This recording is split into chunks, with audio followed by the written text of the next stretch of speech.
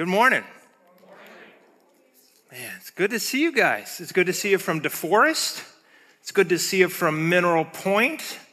It's good to see you from Madison. You guys are strong. Yeah, man. Strong. It's good to have you viewing online as well. It's great to be here. And God's Word is such a privilege to jump into. We're going to do that this morning. You can track with us in your notes and online there. You can from our Facebook page, Life Church MH, or our website. You can download the notes and track with us this morning. This morning's sermon is entitled Financial Wisdom from God via Solomon. Money's a funny subject, isn't it? Nervous laughter. People hear and talk about money. Some people love to do that. They could talk all day. Other people hate it. Sometimes money accomplishes great things, and sometimes it accomplishes great evil. Some people seem to be born into it. Others seem to work their entire life and still not be able to make ends meet.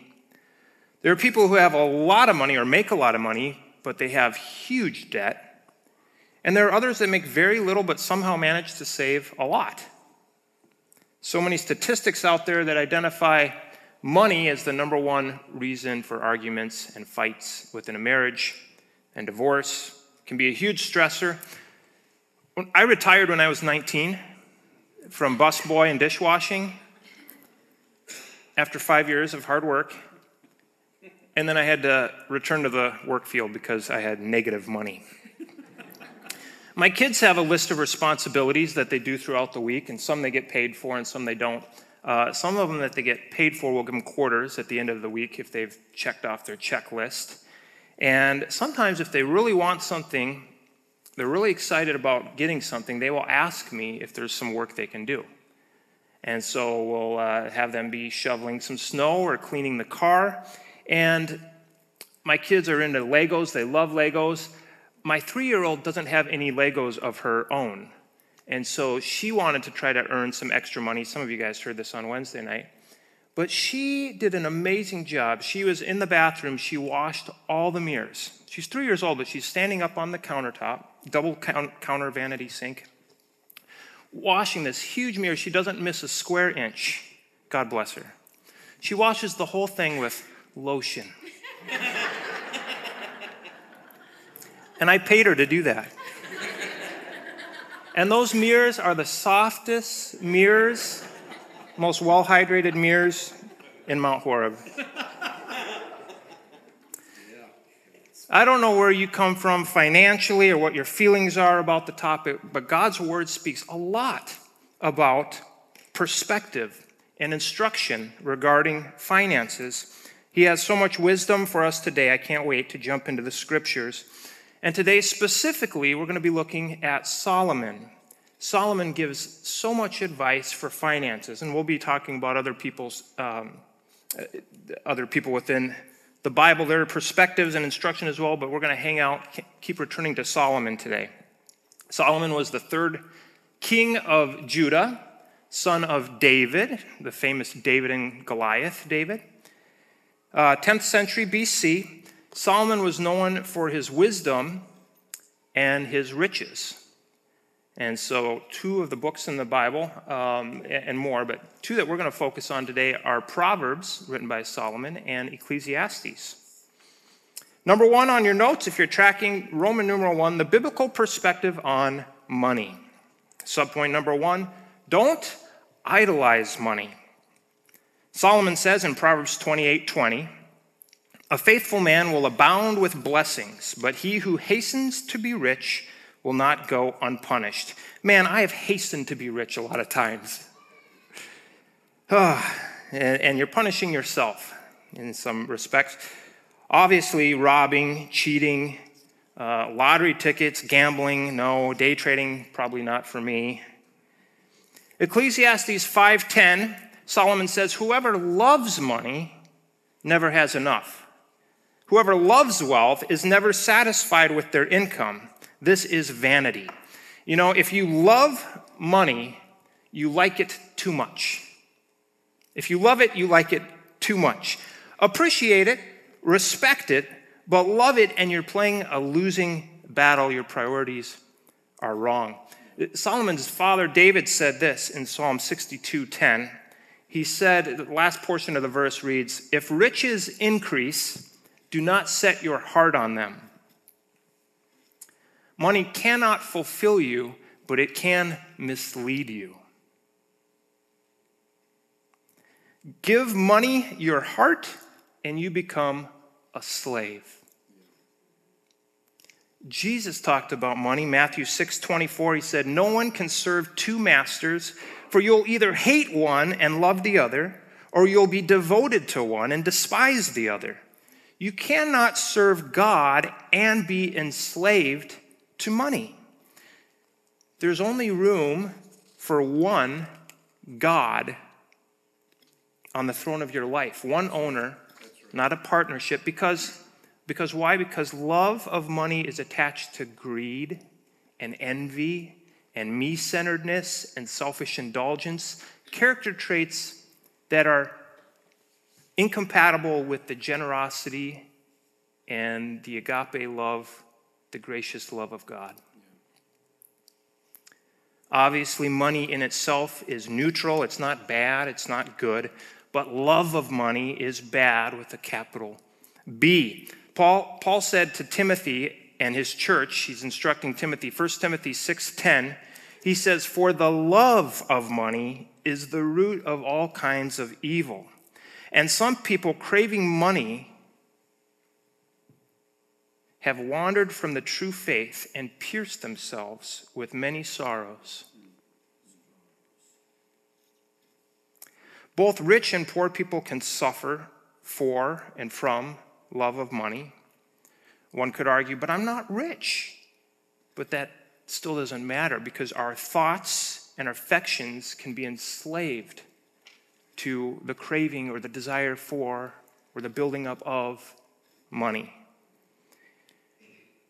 There are rich people and poor people who do not love money, and there are rich people and poor people who do love money. Most of us have heard at some point or another the scripture, Matthew 6:19 through 21. It's Jesus speaking, and he's giving context to people. And he says, "Don't store up treasures here on earth, where moths eat them and rust destroys them, and where thieves break in and steal. Store your treasures in heaven, where moths and rust cannot destroy, and thieves do not break in and steal."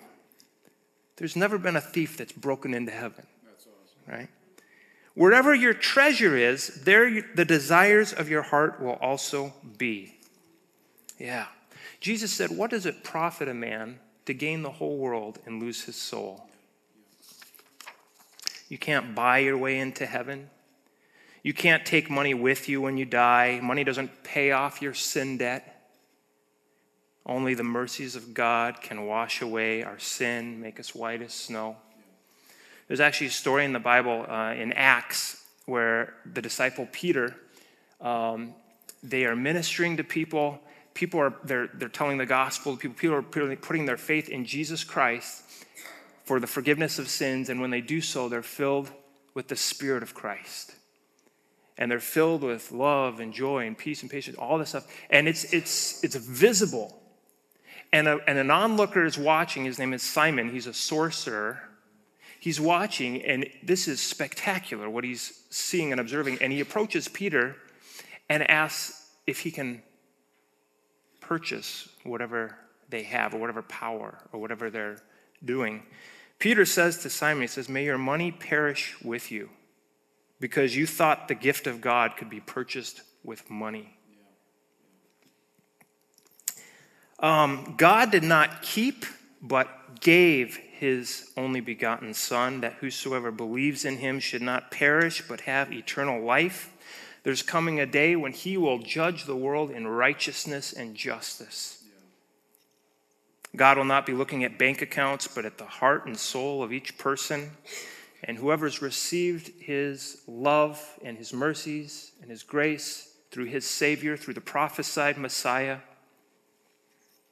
they will be welcomed in with open arms into his heaven.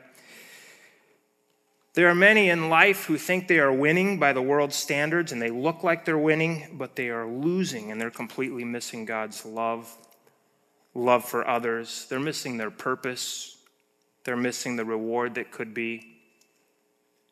Conversely, there's a lot of people that look like they're losing in life, but they are more wealthy than anyone on earth in the kingdom of heaven. Don't idolize money is number one. Perspective on money. It's good not to idolize. It's important for us not to idolize money. Only room for God on the throne of our life. Say, God, I live for you, and I want you to live through me. I don't want the dollar to be controlling my life and my thoughts and my actions all day, every day, wherever I go. Number two, if that's you today and you're recognizing God is speaking to me, I've done it. I've made money my God. Repent to the Lord. Say, God, I am sorry. I put my trust back in your Son, back in you.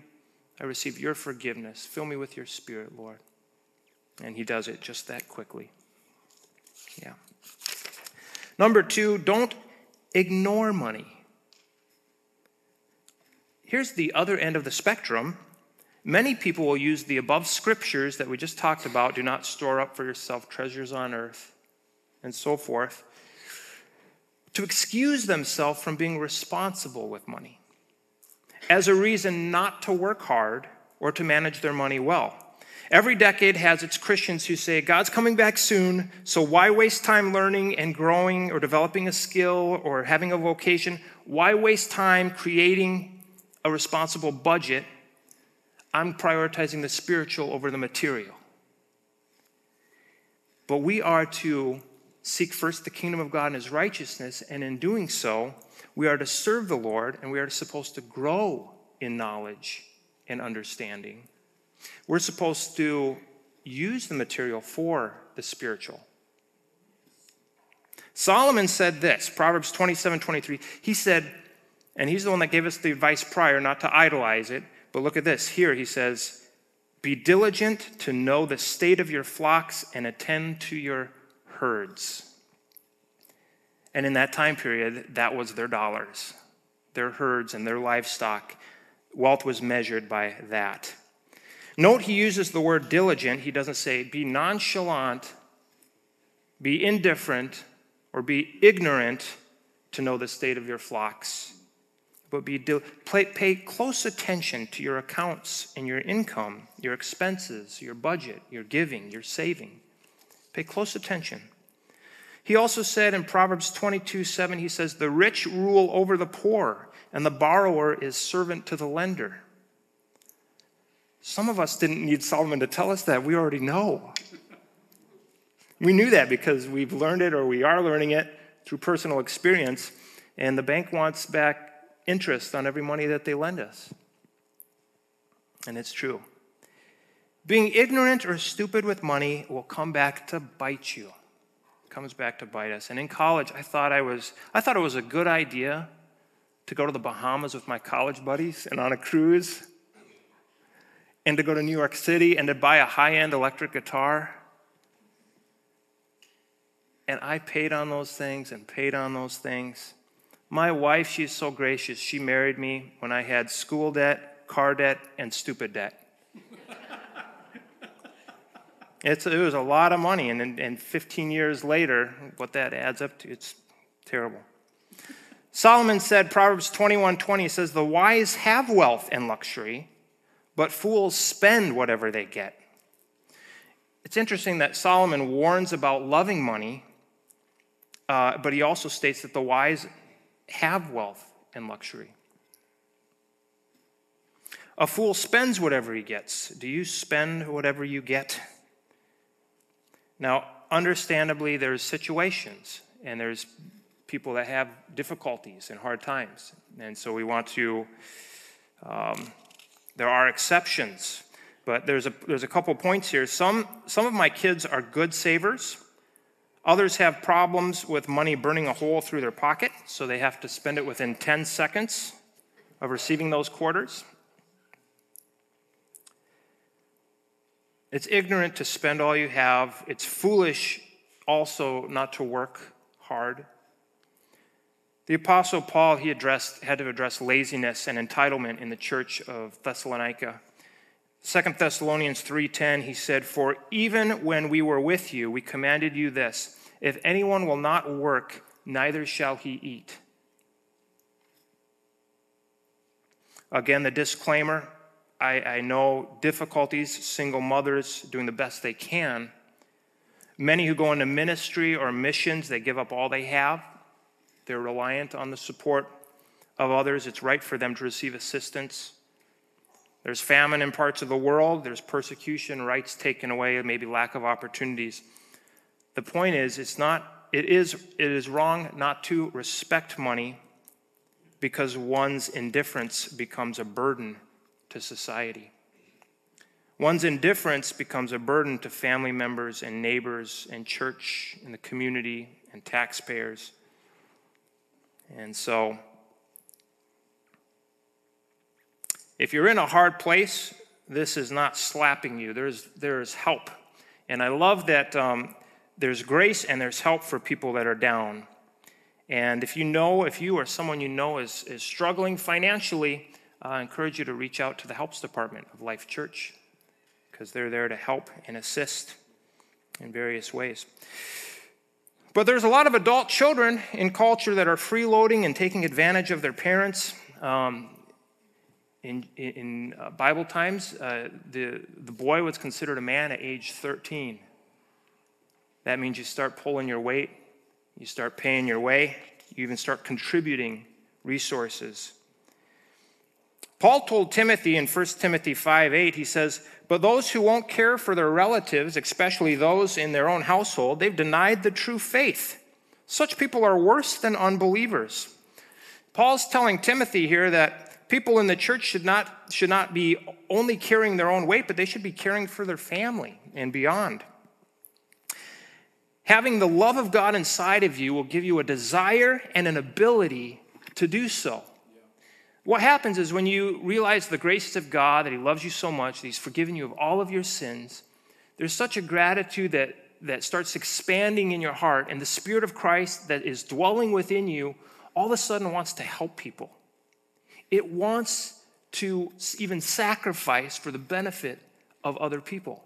It's not only, you're not concerned for only yourself and my interests anymore. All of a sudden, God makes you so strong, so desiring to help and to take responsibility upon your shoulders. It's the love of God. When Paul's telling Timothy worse than an unbeliever, how? Well, because there's a lot of people that were Christian by name only. They're Christian for its benefits, but it's a false representation. They didn't really have a relationship with God. They didn't have the Spirit of Christ in them. No real love inside. Faith with no works is dead. And they were giving Christians a bad rap. It's one thing to say, I don't believe in Christ, or I reject Christ, or I'm not a Christian.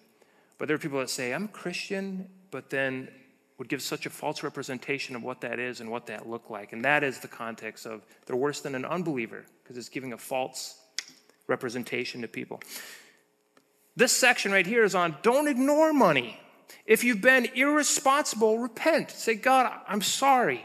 And maybe that's difficult or embarrassing to acknowledge, but so important.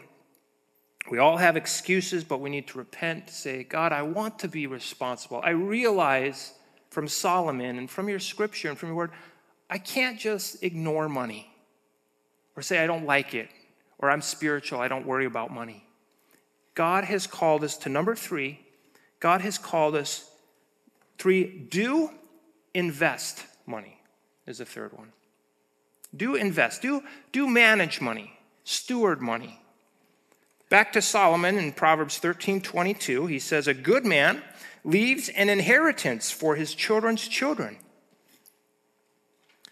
So let's take what Solomon's told us so far. He says, don't idolize money. Don't be hasty. Don't be greedy. Don't hoard. But he also says, don't be ignorant. You need to work. You need to invest. And here he says, leaves a good inheritance. A good man leaves an inheritance. Now, I am not a fan of the prosperity gospel. Some of you have heard of what that is, where teachers say, God wants everybody to be rich and famous and powerful, and all you have to do is have enough faith, and you name it, claim it, and God will give you a Ferrari. And that type of gospel, obviously, many in the New Testament, many believers lost their health and lost their wealth for the cause of Christ. And they gave it up because they're prioritizing the kingdom of God, and they sacrificed it on purpose. God could call you or I to lay down our wealth, and we should be willing to do so. But if we're not beheaded for our faith or sent to concentration camps, in most cases, we should be moving from being a burden to becoming a blessing to other people. God has resources, right? The cattle on 1,000 hill. God has resources. God is generous. God blesses people. And as his children, we should strive to be like him, blessing people. We don't have to embrace a lifelong identity of victimhood because we're victorious in Christ. We are blessed. So we don't believe in the prosperity gospel. We also don't believe in the poverty gospel, that in order to be a good Christian, you have to be poor and you have no money. And that's what makes you godly. Because guess what? Let me flip it. God, let's read a couple more references and then we'll conclude with this section. 3 John 1:2. John is writing to Gaius. 3 John, I'm skipping ahead a little, guys, to 3 John chapter 1, verse 2. Beloved, I pray that you may prosper in all things and be in health, just as your soul prospers. See, so much for the prosperity or the poverty gospel. John is praying for this individual to be prosperous in all things and in health. And why did John pray for Gaius to prosper and have health? Because he wanted to borrow his Ferrari. He wanted Gaius to have a posh life and a yacht. Now look at verse 5. We'll continue. Verse 5. Beloved, you do faithfully whatever you do for the brethren and for strangers, who have borne witness of your love before the church. If you send them forward on their journey in a manner worthy of God, you will do well, because they went forth for his name's sake, taking nothing from the Gentiles. We, therefore, ought to receive such, that we may become fellow workers for the truth. Gaius was not idolizing money. He was not greedy. He was not hoarding. He was not self-indulgent. He was also not poor through negligence or perceived necessity, like, since I love Jesus, I have to be poor. Rather, Gaius was responsibly stewarding and earning and investing and using money to honor the Lord and to serve other people. And Paul was praying that he'd continue to be able to do so, that he'd become more prosperous. Listen, God may have some of us poor, and God may have some of us rich, but we should all be good stewards. Good stewards. And that's where the church says, yo! Yeah, we should all be good stewards. So we don't idolize it, we don't ignore it, but we invest it. We use it for God's glory. And we grow it and we use it as unto the Lord. Praise God. We can all grow in this. We can all grow in learning and knowledge and understanding with finances for the glory of God. Number 2, I want to hear a big groan. The biblical precedence of giving. Now, I was being sarcastic. I wanted you guys to go, yeah! Speaking on giving, tithes, or offerings at church can create tension and ill will if done without context or understanding. A lot of distrust and mixed feelings about giving. My dad was telling me, I was speaking to him, and I said, I'm talking about finances in church this week. And he said, oh boy. And he said he was 19 years old when he left home in Rapid City. He went to Sioux Falls. And he was 20, and he thought, I don't have to go to church anymore. I can do what I want to do. And a couple years went by, and he decided to go back to a church. And he went back to the church that he knew and that he'd kind of grown up in, the same denomination in Sioux Falls. And they had a guest speaker that spoke on money, and he said, I've never seen a church empty out so fast as when that guy gave that sermon. And my dad left that church that day, and when he left it, he had a friend of his invite him to another church that was meeting that evening, and that's where my dad got saved. And it was the Spirit of God was there, and he felt the love of God, recognized his sin, and really made that decision to live for Christ and to have Christ be his Savior. So we don't want to. I don't want to see if this is the quickest everybody can leave. Instead, I'm just going to take 5 minutes, and I'm going to look to present a straightforward biblical precedent from Scripture for when and how and why to give, after which we'll move on to Roman numeral 3. So we'll actually let the Bible do the talking. Solomon said this in Proverbs 3:9. Solomon says, "Honor the Lord with your possessions, and with the first fruits of all your increase. So your barns," verse 10 is, "so your barns will be filled with plenty, and your vines will be full of grapes." For those who've had the privilege of studying and contrasting the Old Testament covenant to the New Testament covenant, there's a primary difference, or the primary difference is between law, which gives way into the New Testament, to grace. The Old Testament gives rules as a base requirements, and some of us think about the 10 Commandments. And the transition moves from doing the least to going above and beyond by the power of the Holy Spirit in the New Testament. The New Testament raises the bar. Old Testament had a 10% minimum precedent for giving. That was called the tithe. That's actually the Hebrew word. 10% means tithe. On top of this minimum, people would give offerings for specific tasks or services or simply show thanksgiving. What precedent does the New Testament set? So I have read many articles and listened to podcasts, and in seminary listened, and as individuals would argue that the 10% or giving to God in certain capacities is no longer for the church today or for people today. And I half agree with some of what they say. Their reasonings range from the idea that we no longer have a temple in Jerusalem, but now the church is God's people.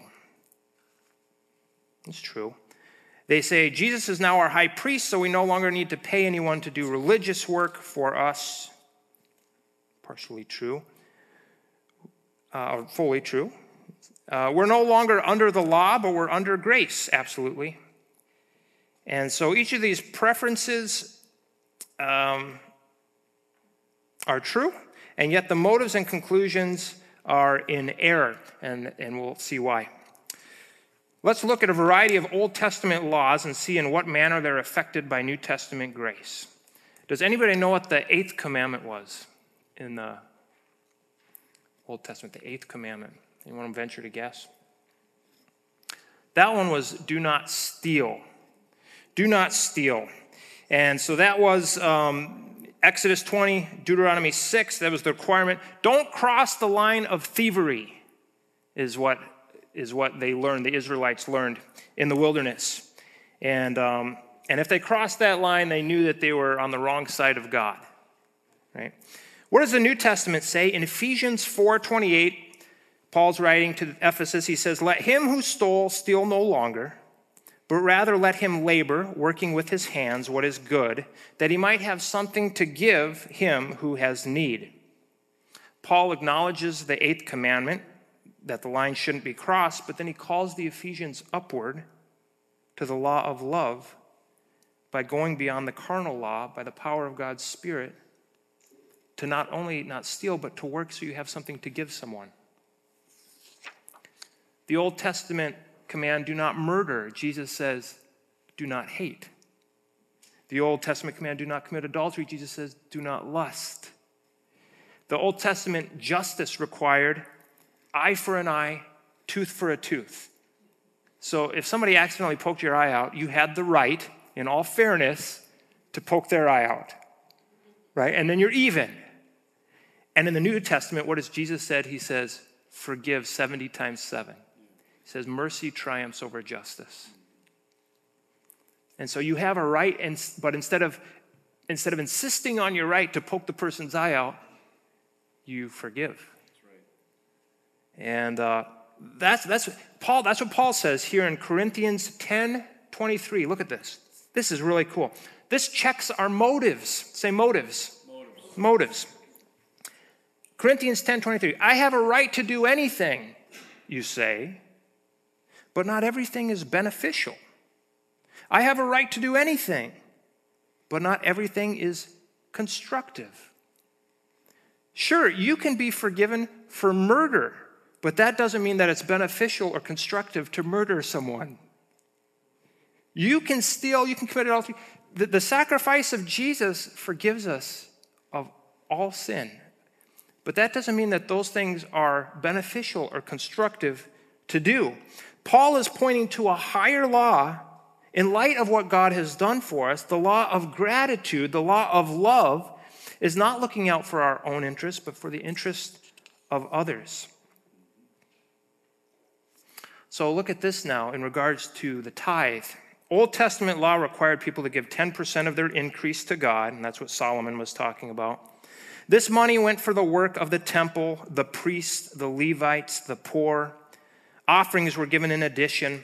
Some of you might recall the prophet Malachi. He was rebuking the people, the Jews, in Malachi 3:8. Speaking for God, he said, will a man rob God? Yet you have robbed me. But you say, in which ways have we robbed you? In tithes and offerings. The Jews were failing to give 10%, which was expected and required of them, to the Lord.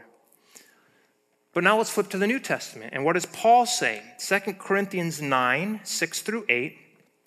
But I say this, he who sows sparingly will also reap sparingly, and he who sows bountifully will also reap bountifully.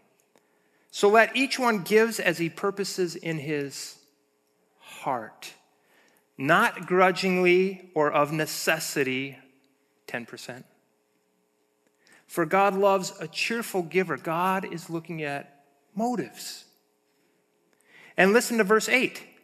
And God is able to make all grace abound toward you, that you, always having all sufficiency in all things, may have an abundance for every good work. There's a pretty clever commercial that was put together. It's kind of a YouTube commercial, but it was a teaching on tithing. And a guy went into Krispy Kreme. He bought a 6-pack of donuts, and he went out and he gave it to a stranger that was on the side of the street, just another kind of a college kid. He said, hey, I got those for you, and purchased them for you. And the guy's like, no way.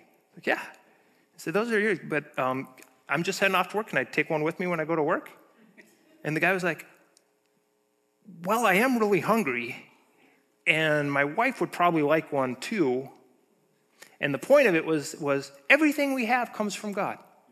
The cattle on 1,000, our abilities to work, the opportunities we have, all the resources on earth are God's. Cassie told me when we got married, and I had started tithing a year or two before I met Cassie, because for a long time I hadn't, and I started tithing. And when I met Cassie, she said, I don't want to treat God cheap. Let's always round up. She didn't want to have a mental battle of, am I giving God enough or not? Or are we even? Or are we fulfilling what we should be doing? And I said, makes sense. We're good. Let's do it. And I appreciated that because that helped our hearts be in the right position. Number one, give with the right heart. Giving keeps our heart in the right position and our eyes on the right priorities, acknowledging God's provision, trusting in the Lord's care, and prioritizing the care of others. When we do that, when we prioritize God's kingdom first, we're saying, God, you're number one in my life. I trust you, not the dollar, to take care of me. I trust in you, not my own wisdom, not my own striving. I trust in you, God. Have you ever met a mature Christian in his latter years who said, I wish I would not have given so much to the church? No. They're excited. at what they've been able to, what God has been able to accomplish through them. In the same manner that there was work to be done in the Old Testament temple, there's work to be done today and expenses to pay. In the same manner that the Old Testament money was used to support the priests and Levites and the poor, we're told in the New Testament to do likewise. Ephesians 4:11 through 12 says, "And he, God, gave some to be apostles, some prophets, some evangelists, missionaries, some pastors and teachers, for the equipping of the saints for the work of ministry." God wants some people to devote their lives to doctrine and teaching and ministering in such ways for the equipping of the saints. God still desires to give people to give faithfully to his kingdom ministry, and we should provide well for those who labor in ministry and in missions. Number 2, give for God's work. So we give with the right heart and we give for God's work. 1 Corinthians 9 through 11, and verse 14. "For it is written in the law of Moses, you shall not muzzle an ox while it treads out the grain. Is it oxen God is concerned about? Or does he say it altogether for our sakes? For our sakes, no doubt, this is written, that he who plows should plow in hope, and he who threshes in hope should be partaker of, and he who threshes in hope should be partaker of this hope. If we have sown spiritual things for you, is it a great thing if we reap your material things?" Verse 14, "Even so, the Lord has commanded that those who preach the gospel should live from the gospel." 1 Timothy 5:17 through 18 says, "Let the elders who rule well be counted worthy of double honor, especially those who labor in the word and doctrine. For Scripture says, you shall not muzzle an ox while it treads out the grain, and the laborer is worthy of his wages." Guys, I am thankful for Life Church, because Life Church has been here for 33 some odd years. I'm thankful for Pastor Lee. He's been here for 33 years. I'm thankful that this church has supported missionaries on 3 different continents. This church has planted churches, has a church plant right now in New York City. This church has helped the community a lot. They know our names at the village when we call to pay people's electric bills. Because you guys are being faithful with giving. It's powerful. You guys are an example. And it is so cool. Our mortgage was just paid off last month. So cool. Obviously, there are people here who believe in giving. How cool to support your family, to support your church, to support a new school, Christian school. It's also neat for your kids to know that mom and dad are working to bless people. It's really neat. It's fulfilling to see what God accomplishes through us as we honor the Lord with our possessions and with the first fruits of our increase.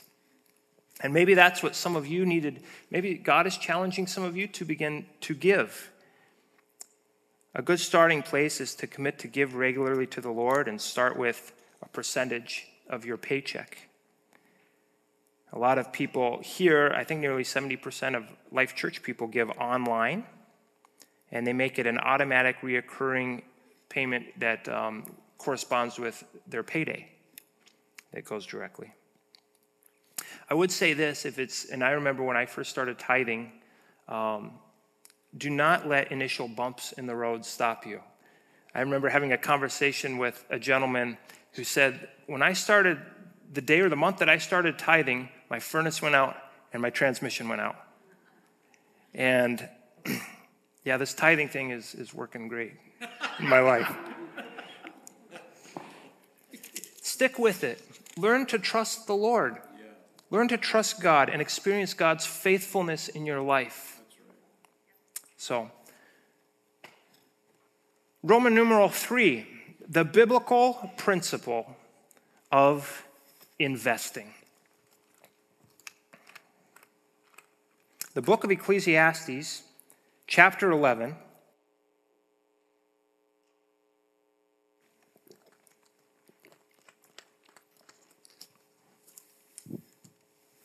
There are 6 verses given specifically for investing. Again, Ecclesiastes was written by Solomon. We saved this point for last because the first 2 Roman numerals are foundational for proper perspective and proper handling of money and a proper heart attitude for money. Of what value is money in the hand of a selfish fool? But how awesome when the people of God are able to increase and manage resources for the kingdom of God. That is awesome. The book of Ecclesiastes is a book of Solomon making sense of life. And throughout the entire book of Ecclesiastes, he uses the term under the sun, I think 33 times, to denote apart from God, or apart from a final judgment, or apart from supernatural, things on earth do not make sense. And he talks about the race is not always to the fastest, the battle's not always to the strongest, and sometimes good people are blessed, bad people are blessed and good people are killed. And he says, you try to make sense of this stuff on earth, and it will not make sense apart from God and eternity and heaven where the scales are balanced. And so he does that. He says, it's not until the final chapter that he gives the conclusion of the matter, and the conclusion of the matter is fear God, honor, respect, revere God, keep your eyes on God, and keep his commandments, obey the Lord. That's the way to live. In chapter 11, he gives us specific advice on investing. Here we go. Verse 1, we'll read the passage and then we'll take it one verse at a time. Send your grain across the seas, and in time profits will flow back to you. But divide your investments among many places, for you do not know what risks might lie ahead. When clouds are heavy, the rains come down. Whether a tree falls north or south, it stays where it falls. What does that mean? Farmers who wait for perfect weather never plant. If they watch every cloud, they never harvest. Verse 5, just as you cannot understand the path of the wind or the mystery of a tiny baby growing in its mother's womb, so you cannot understand the activity of God who does all things. Plant your seed in the morning and keep busy all afternoon, for you don't know if profit will come from one activity or another, or maybe both. Number 1, don't digest, but invest. He says, send your grain across the seas, and in time profits will flow back to you. Some people eat the seed. Here's a package of seeds, and if you're really hungry, you might eat those seeds, and it wouldn't be very satisfying or fulfilling, literally and figuratively. Some people do that. They eat out all the time. They're eating their money. Some people, their lifestyle is too lavish. We need to rein in living expenses. Go back to beans and rice, and we eat a lot of oatmeal. That's good. PB&J. So some people eat their seed. They spend everything they get. I was talking about my kids, and they're burning a hole through their pockets. Other people sit on the seed. They are fearful. They're so fearful to invest, they're too careful, which actually isn't careful, but foolish. They're too careful. They hoard seed, maybe under a mattress or savings account. Solomon would say, that's better than eating your seed, but it's not as good as investing. He says, cast your bread upon the waters, or send your grain across the seas. Don't hold too tightly. Don't just stick money in your savings account and lose half its worth in 20 years through inflation. Some people never purchase assets or make investments because they're too worried about all that could go wrong. Solomon warns us about hastiness, but he also warns us about being overcautious, paralyzed. What camp are you in? I'm probably in the hasty camp. I'm a little too hasty, and I need to be a little more cautious. And there's some people in the cautious camp that need to be a little more courageous. 2 Corinthians 9:10, Paul says, for God is the one who provides seed for the farmer. And Solomon would say, don't eat the seed, don't sit on the seed, but invest your seed, your resources, for good. Invest your resources for good. That is exactly what Solomon did. He provided food and traded with other countries by way of ships. Look at 1 Kings 10:22. This is what Solomon did. The king had a fleet of trading ships of Tarshish that sailed with Hiram's fleet. Once every 3 years, the ships returned loaded with gold, silver, ivory, apes, and peacocks. He was sending food out to other countries and receiving great other resources in response. Prophet did not come back the same day. It says, and in time, not right away, but maybe not the next week, but Solomon challenged us to play the long game. And for him, it was 3 years with those ships.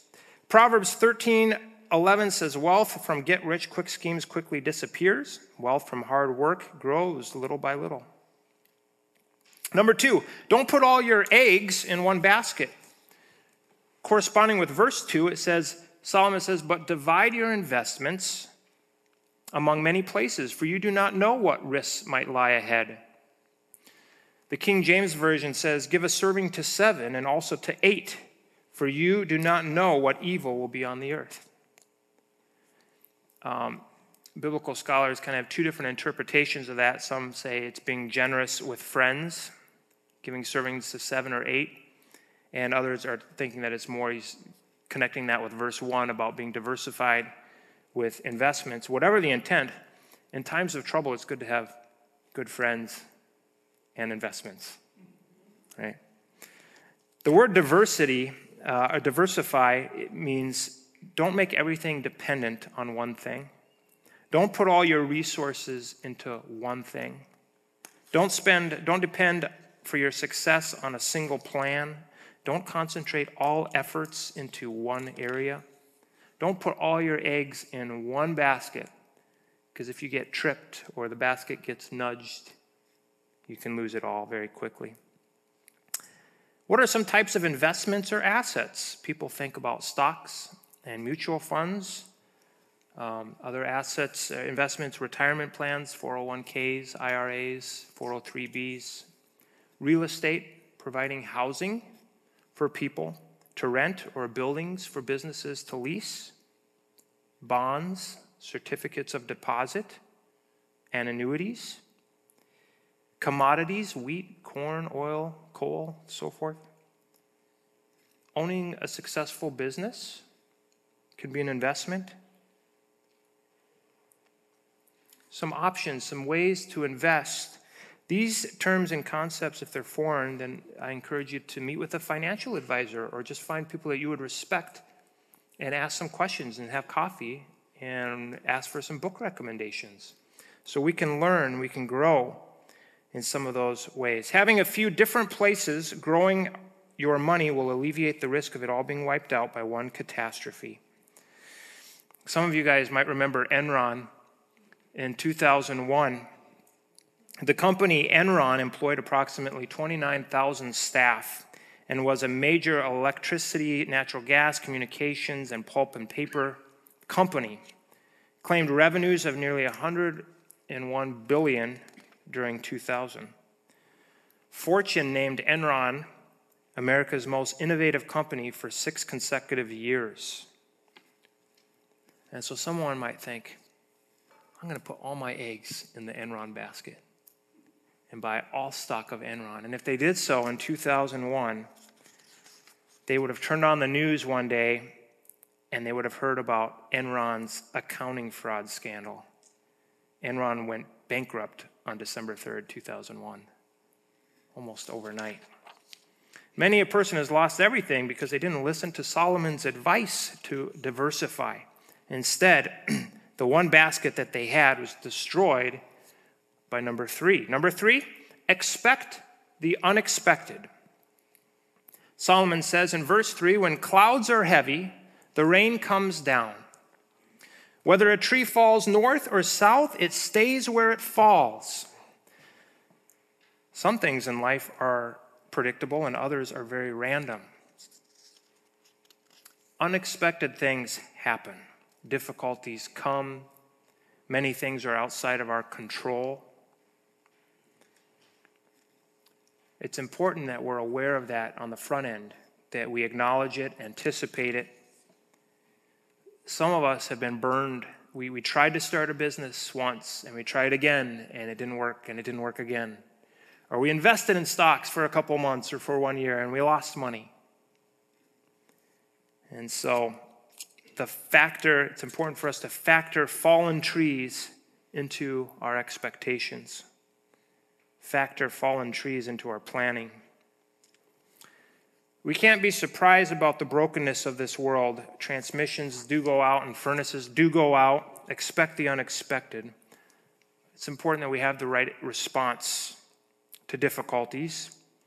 It's important that we plan ahead and expect difficulties. Important to have an emergency fund. Let's keep moving. Number 4, take action and do not wait. Solomon says in verse 4, farmers who wait for perfect weather never plant. If they watch every cloud, they never harvest. Man, farmers just do it. You know, it has nothing to do with feelings, but everything to do with just getting out there and doing it. Don't let your feelings interfere with the process. Don't try to time the market. Famous last words is, I will start saving when. And there was a high school teacher, there was one class we had, it lasted just a few weeks, and that was all we have in school. They don't teach about finances. We heard about finances for about 4 weeks from one guy, and he said, and he showed us all the graphs. If you start saving now, this much, you'll have this much by retirement. Or if you wait until you're 20, or if you wait until you're 30 or 40, and then you start saving, then you'll have this amount. And the graphs were amazing, and as a 18-year-old, I was like, whoa, wow, I got to start saving now.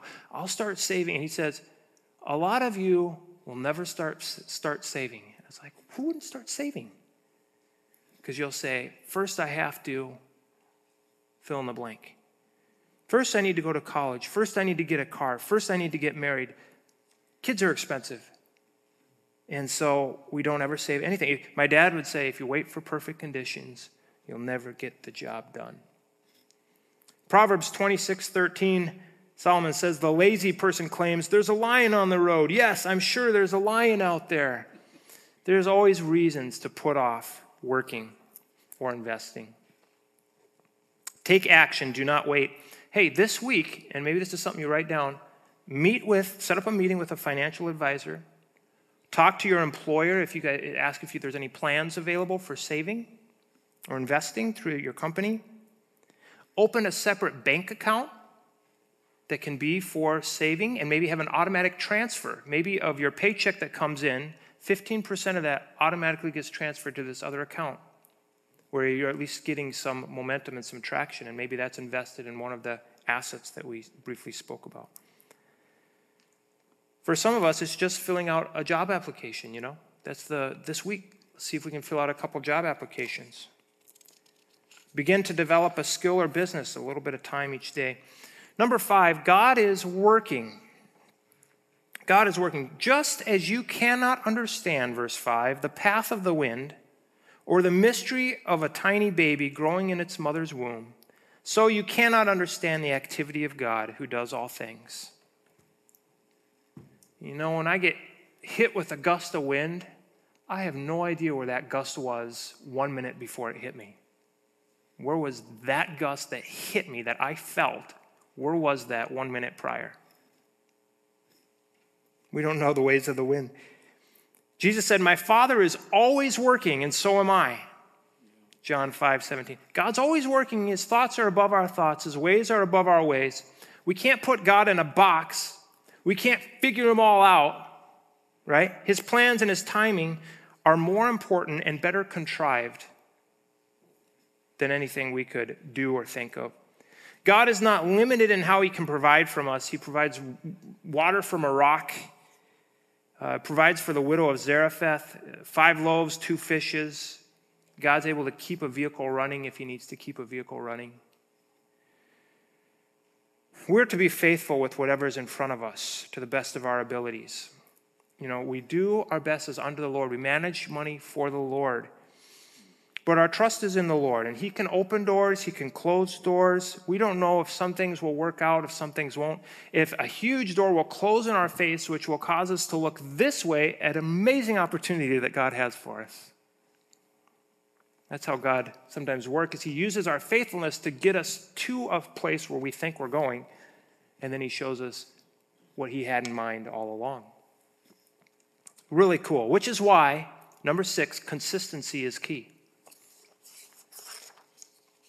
Solomon says, plant your seed in the morning, verse 6, and keep busy all afternoon, for you don't know if profit will come from one activity or another, or maybe both.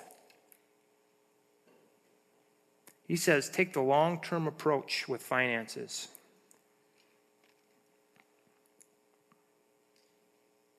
Be faithful. We live for the Lord. We allow his Spirit to live through us. We live for the greater reward.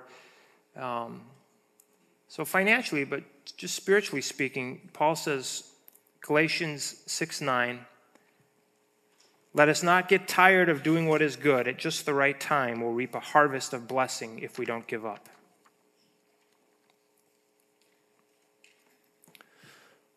There's just a lot of scriptures and a lot of instruction about money and perspective and about giving and about investing. And thanks for us to grow, and I'm so grateful. I don't know what God has been speaking to you today, along what line, how he's challenged you or encouraged you.